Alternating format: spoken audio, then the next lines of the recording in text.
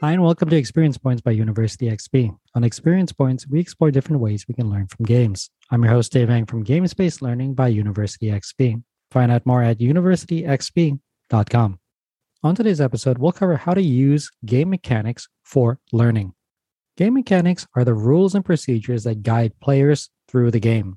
These mechanics also provide the structure for how the game reacts to players' actions.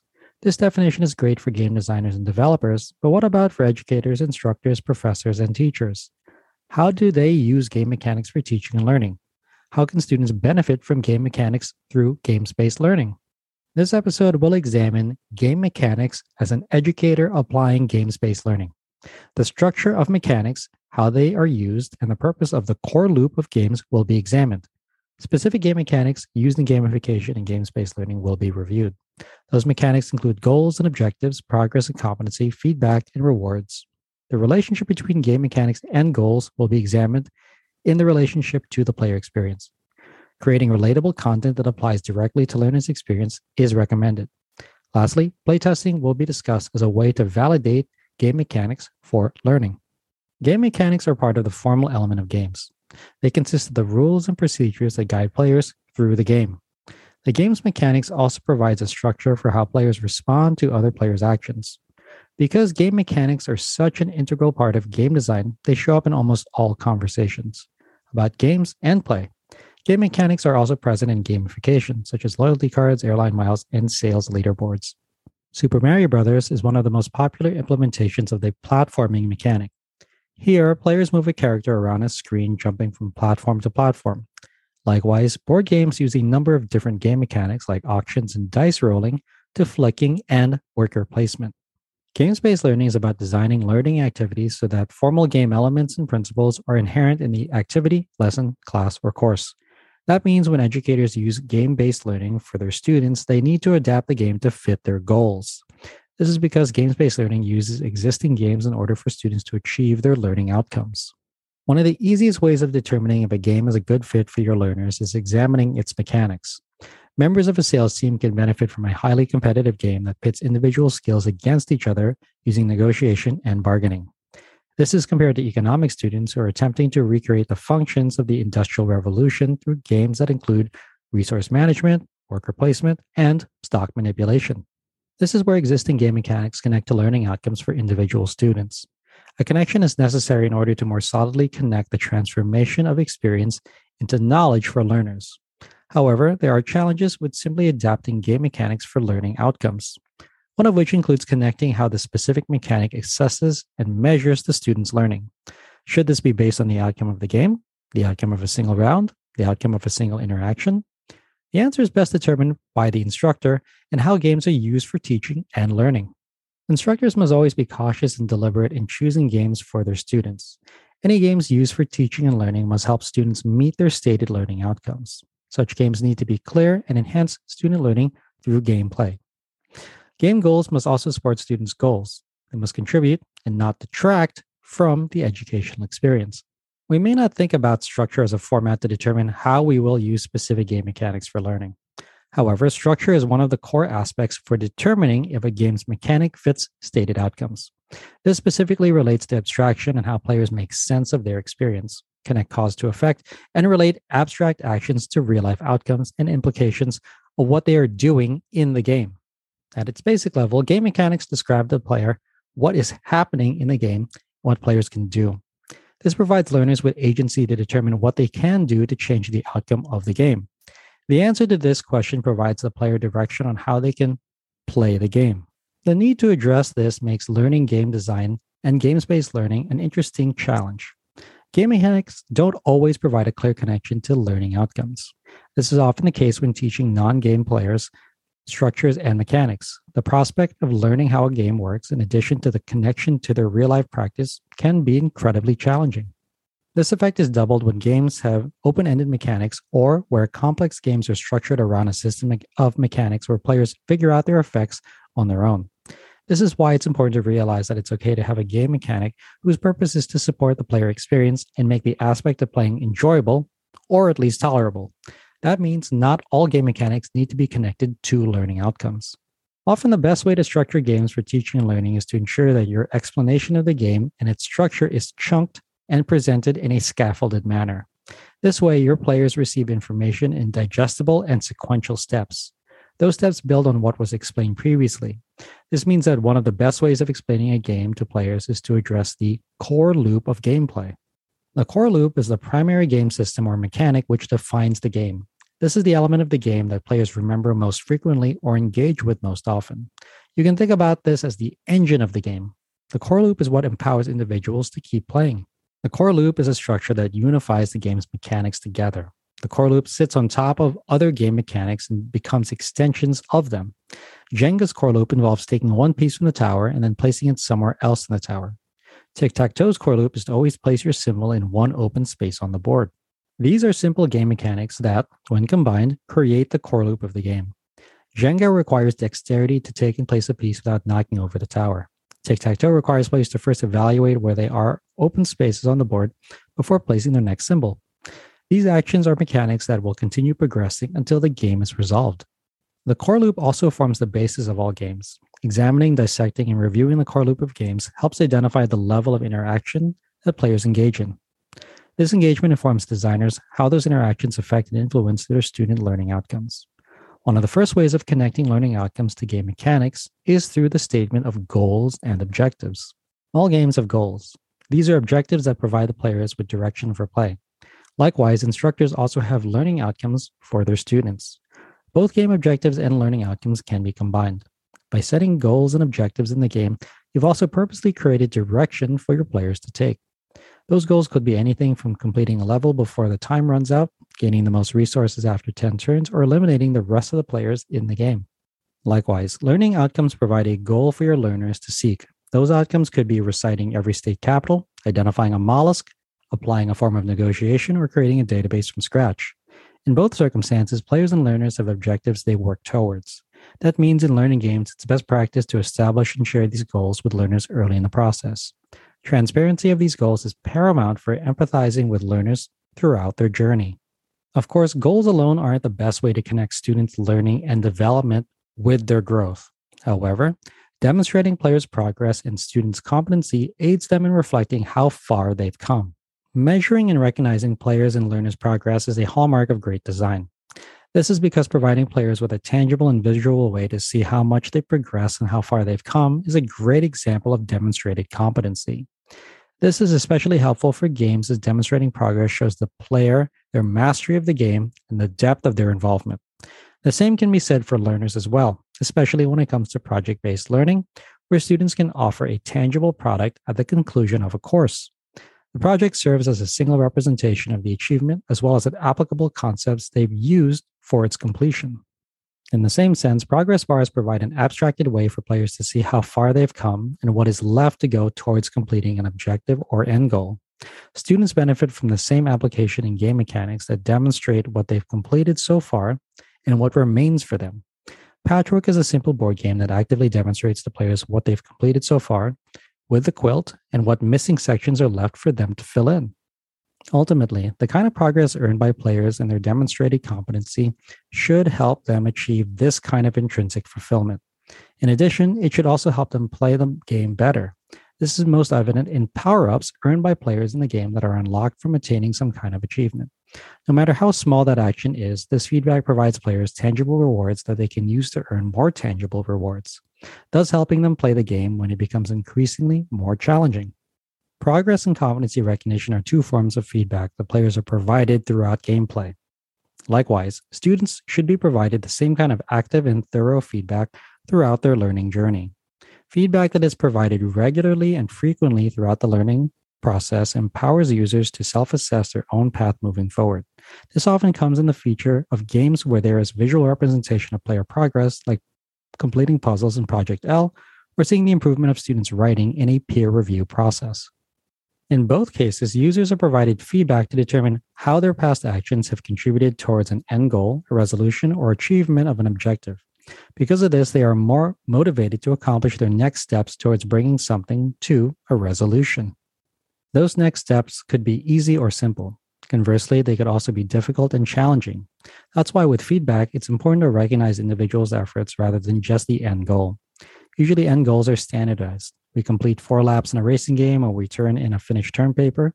However, what is not always standardized is the amount of player effort put towards reaching that end goal. Some players could have accomplished the objective easily. Others could have required much more concerted time and effort. Recognizing these individuals for their own level of contribution is a form of feedback that is not always included in games-based learning. Rewards are one of the most consistent forms of game mechanics. Those rewards appear in the form of resources, abilities, or access to the player in the game. As with e-learning, developing reward schedules can be used to engage and keep learners returning to educational content. Those reward schedules include randomly providing players with rewards, as well as setting them up in a stepped and structured format. A random reward schedule could be proving players with rewards based on the results of a die roll. Likewise, a structured reward schedule would provide players rewards at regular intervals. The type and significance of the reward can vary as well. A random reward type would provide players with rewards randomly whenever they satisfied an event outcome, such as attaining a loot box. Likewise, structured reward types can also be granted for players who accomplish certain tasks compared to others. For example, defeating a harder boss provides players with better loot compared to attacking an easier boss. Of course, both types would be combined for a random reward schedule that provides significant rewards based on player input, like a slot machine that awards players prizes at random intervals that is also based on how much money they have bet. Slot machines are an easy way of examining reward schedules. Money is a resource that is most easily understood by players and learners alike. However, player rewards don't need to be limited to just money. It's useful to think about rewards as things that also help players continue playing and exploring the game. As such, rewards could include power-ups, weapons, tools, access to secret areas, and more in games. No matter what a game mechanic is chosen to advance your learning goal, know that the choice is based on the specific outcome that you want for your learner. If that outcome is to help them develop a specific skill or competency, then your game's mechanics must similarly reflect that outcome. Alternatively, your learning outcomes could be effective. That means to change the attitude and views of your learners. In this case, your game's mechanics must address learners' preconceived notions before you can begin to change them. This could come about from learning how certain processes work in a simulation or serious game. Alternatively, you could also demonstrate how historical content is viewed from a non-dominant viewpoint in a historical game. While games are great for helping students and learners achieve metacognition, games are also able to assist students with the development of psychomotor skills. Those could be achieved via dexterity games such as Flick 'em Up, Crokinole, or Jenga. Lastly, cognitive learning refers to intellectual abilities of learners and how games can best help students grow and develop those skills. These could be from critical thinking or strategic planning that players gain from playing more complex games. These more complex games often include many different mechanics and cooperation with other players who may or may not share common goals with the player. Diplomacy comes to mind as a game that rewards players subjectively based on their abilities to interact, reason, and convince other players in the game. The player experience is the primary reason why someone will continue to play your game. Likewise, educational experiences that aren't mandatory or part of a degree program also need to curate the player experience to keep students and learners engaged and interested.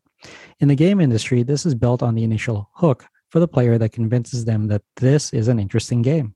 In games-based learning, we can rely on game mechanics to keep that player continually engaged throughout the process. The game mechanics in this case serve two different purposes: to provide players with structures, rules, and procedures for advancing through their gameplay, as well as to provide feedback for their actions. You can use game mechanics further to curate the learning experience by rewarding players based on success and competency of attaining an objective or goal, as well as the effort that they've put into the activity. Some games institute a negative feedback loop, which is also known as the catch-up mechanic that helps players regain some progress despite setbacks. Games-based learning can implement the same thing by providing active feedback to players based on their interactions within the game. This feedback can take place in different forms. It can occur automatically from the game as a form of validation for input. For example, providing a right or wrong answer for test content, or it can also be provided socially with other players and learners in the game. This can come about from project-based or group-based learning where multiple people collaborate and cooperate to complete something that they wouldn't have been able to complete alone. The results of which provide successful players with socially based feedback from their contributions and interactions. This can be seen by students when they are able to take course content, apply it back to their personal or professional lives. The meaningful choices that they make in a class or game then take into consideration how they can apply the lessons learned within the magic circle of the game to outlets outside of it. The way that players also apply these game mechanics inside the game and their relationship with the content outside of the game relate to one another. These formal properties, such as goals, player actions, and game states, can have real life analogs outside of the game environment. It's up to the educator to determine how closely those analogies work between players within the game and their real life applications. One such application is the Prepare game, designed to aid discussions and relationships on sexual pressure and coercion. The game provides both abstract and concrete aspects and differences of players' experiences. These experiences provide relevant and applicable outcomes from playing the game. Applications of game mechanics for teaching and learning are as varied as any games available. However, there are certain game mechanics that regularly appear in game-based learning. One such instance is in the use of a game to help sales teams achieve target key performance indicators, otherwise known as KPIs, in their work. This game revolved around dollars earned as the in-game resource that rewarded the players directly proportional to the questions asked to customers in the real world. Such questions were specifically targeted, amongst other things, to help acquire and retain customers throughout the sales process. Questions asked about sales people in this game emphasized certain questions were more valuable compared to others in attaining end game goals. Likewise, other games use structures such as hints to provide the player with paths towards achieving mastery of target outcomes. These hints do not provide answers to players. Rather, they help players achieve throughout their own agency and initiative. Classic game boss battles often have the flashing part of the opponent, which indicates a weakness. This is revealed to players during early level designs. Later, players seek to find this weakness in other bosses after they have been exposed to this hint in earlier levels. In this case, players are not given information outright. Rather, they explore and deduce based on what they have learned before. Unlockable content is perhaps one of the easiest game mechanics to incorporate into existing learning management systems. This content can be unlocked by reviewing and completing previous content. However, a more tangible way of unlocking this content is through the achievement and mastery of previous content. Such mastery can be acknowledged by providing players with currency, resources, or totems that represent player success in these areas. Once players achieve this, they redeem them in order to access new areas, new content, and new opportunities to gain resources later in the game or course. The use of game mechanics for teaching and learning may seem applicable and equitable from the design standpoint. However, nothing replaces the results that adequate playtesting provides. Providing your game, course, or lesson to others is critical for understanding the player experience and how actual users will play your game. Playtesting can also provide valuable feedback on whether or not game mechanics affect and influence your learning outcomes. Lastly, playtesting also provides designers and educators feedback on game mechanics that may be difficult for players to grasp or utilize. As such, designers should consider adding, removing, or editing the effects of their game mechanics. This episode examined game mechanics from the point of view of educators applying games-based learning in practice. The structure of mechanics and how they are used in relation to the core loop were examined in depth. Specific game mechanics used in gamification and games-based learning were reviewed, including goals and objectives, progress and competency, feedback, and rewards.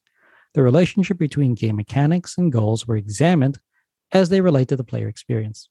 Creating relatable content that applies directly to learners' experience was recommended in practice. Lastly, playtesting games for learning was covered as an activity that should be included in all educators' toolboxes. I hope you found this episode useful. If you'd like to learn more, then a great place to start is with my free course on gamification. You can sign up for it at universityxp.com/gamification. You can also get a full transcript of this episode, including links to references in the description or show notes. Thanks for joining me. Again, I'm your host, Dave Ang from Games-Based Learning by University XP.